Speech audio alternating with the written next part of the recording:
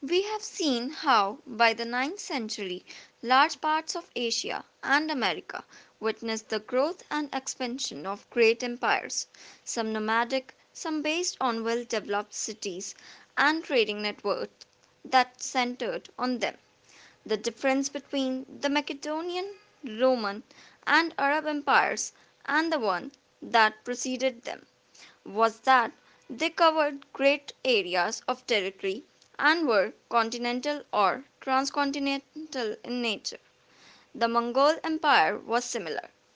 Different cultural encounters were crucial to what took place. The arrival of empires was almost always sudden, but they were almost always the result of changes that had been taking place over a long time in the core of what would become an empire.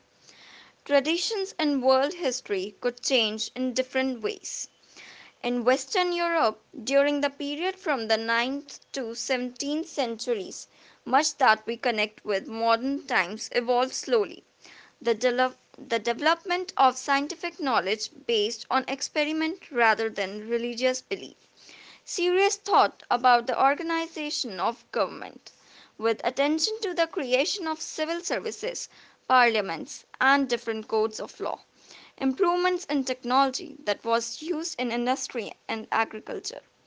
The consequences of these changes could be felt with great force outside Europe.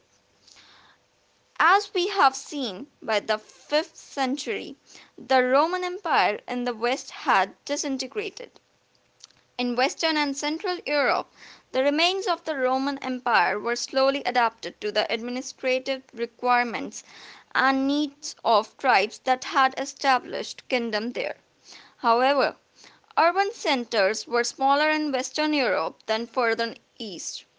By the 9th century, the commercial and urban centers, AIX, London, Rome, Siena, though small, could not be dismissed. From the 9th to the 11th centuries, there were major developments in the countryside in Western Europe.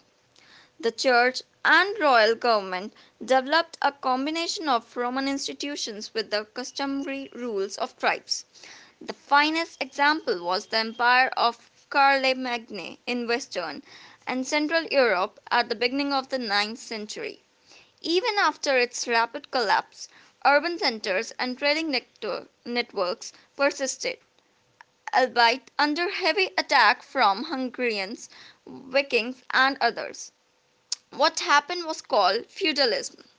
Feudalism was marked by agricultural production around castles and manor houses, where lords of the manor possessed land that was cultivated by peasants, who pledged them loyalty, goods, and services.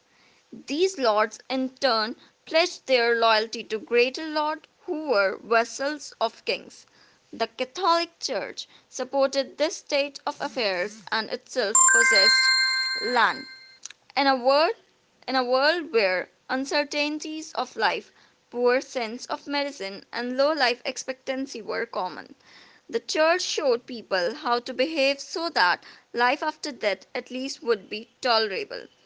Monasteries were created where God fearing people could devote themselves to the service of God in the way Catholic churchmen through fit. Equally, churches were part of a network of scholarship that ran from the Muslim states of Spain to Byzantium, and they provided the petty kings of Europe with a sense of the opulence of the eastern Mediterranean and beyond.